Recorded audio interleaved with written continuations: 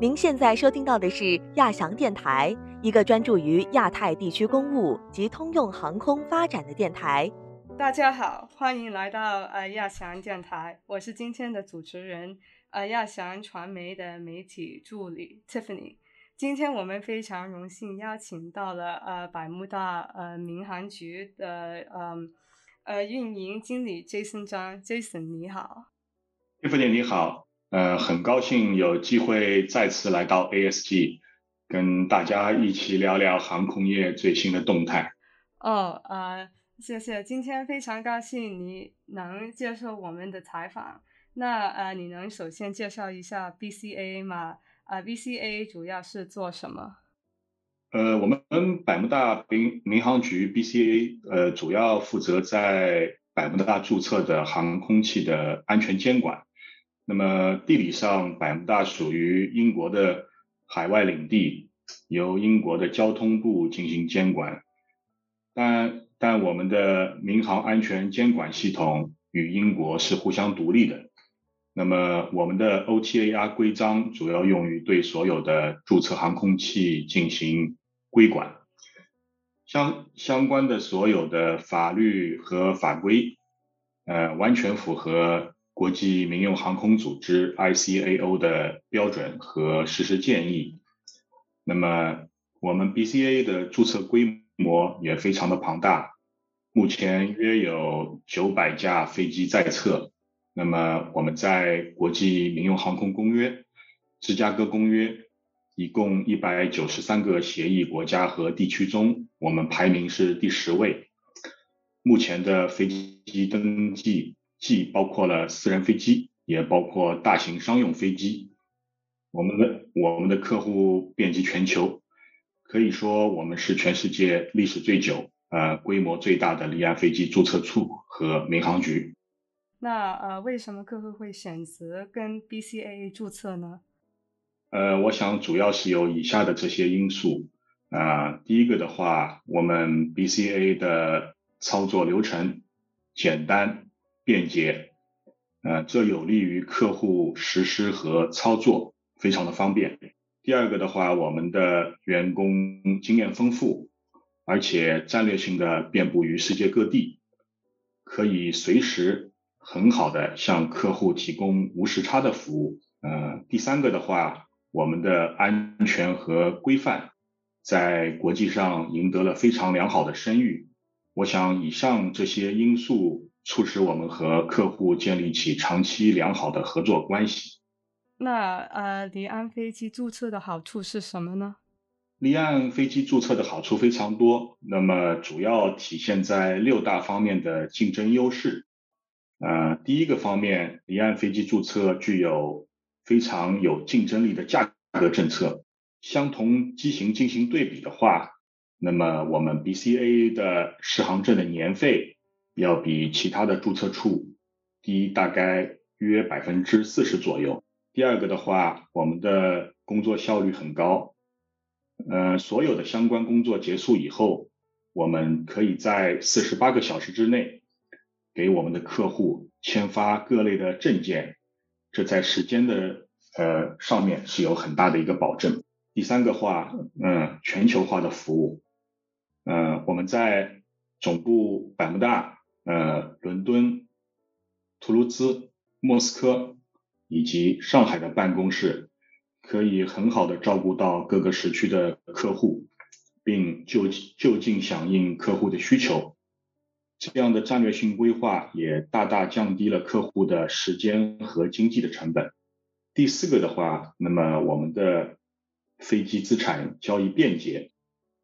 BCAA 认可欧盟的 EASA、美国的 FAA、加拿大运输局以及巴西 ANAC 的型号设计。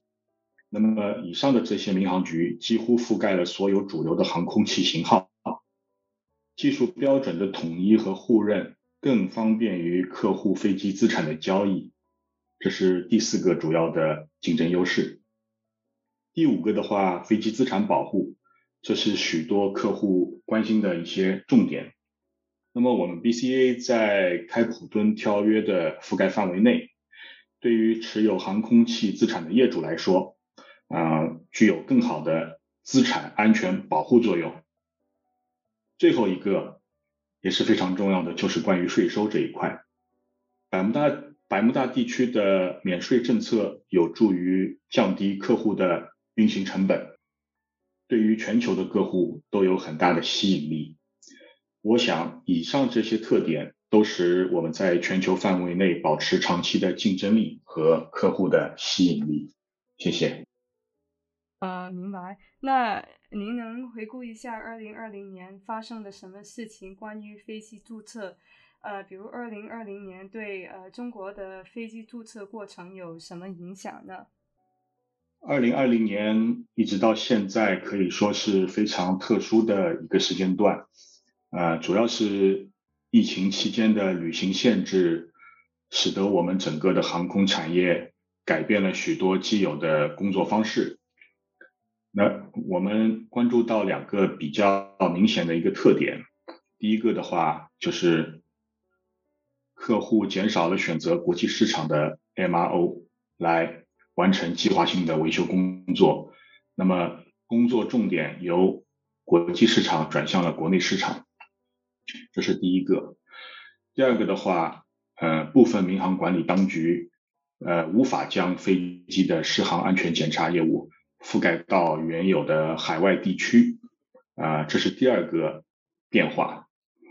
这2种变化对于航空器的运行以及航空器的资产交易的实现都提出了新的挑战。那么我们 BCA 得益于疫情前的战略性布局，位于上海的办公室可以使我们的适航类服务覆盖到国内所有的地区。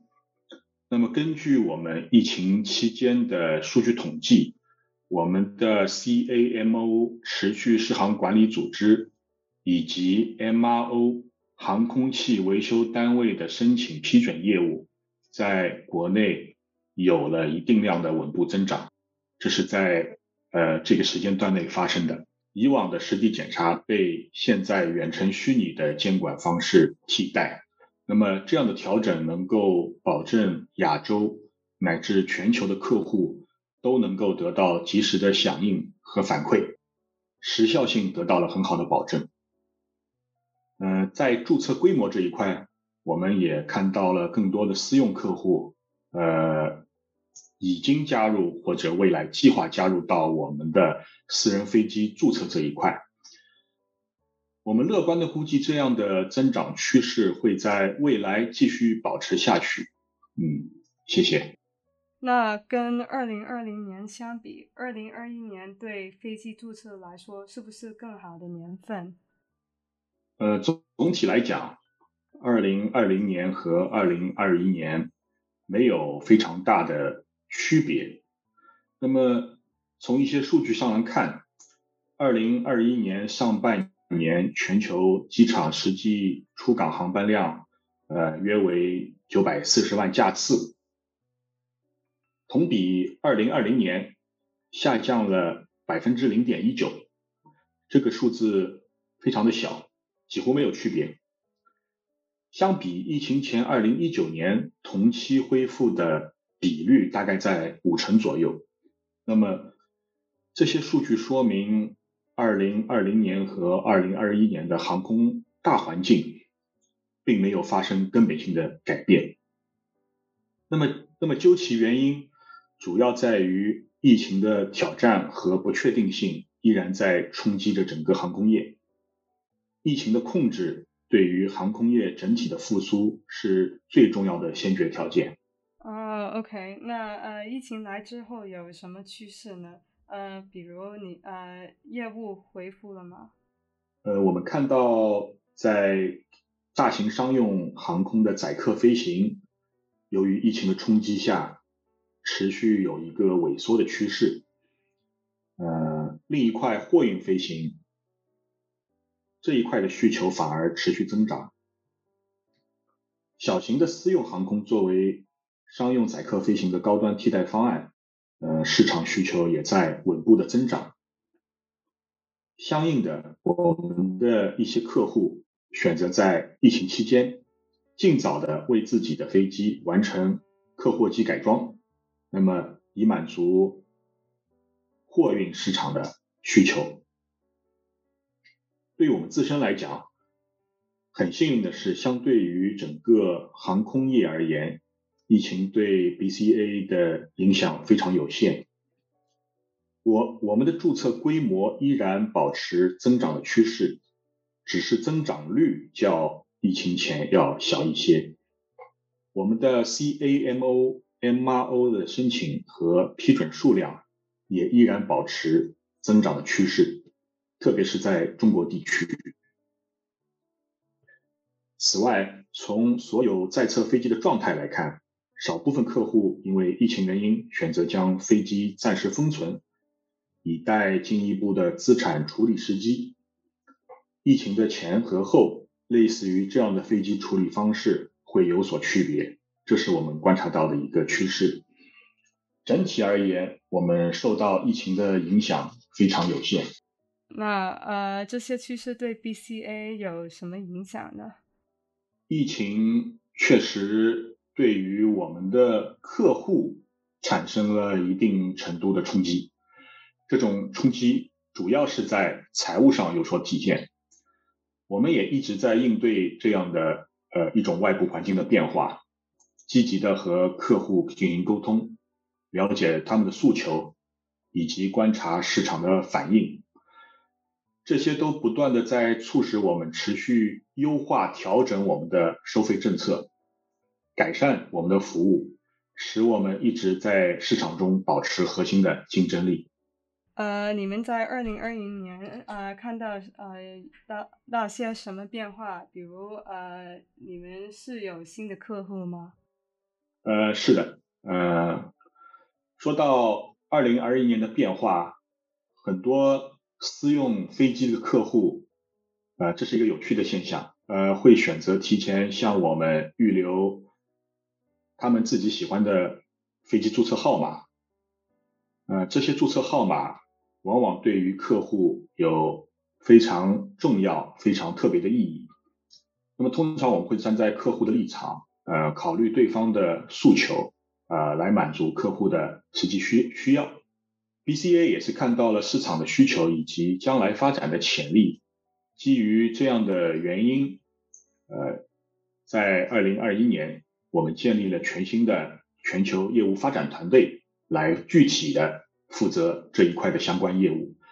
这也是我们团队在2021年发生的一个重要的变化。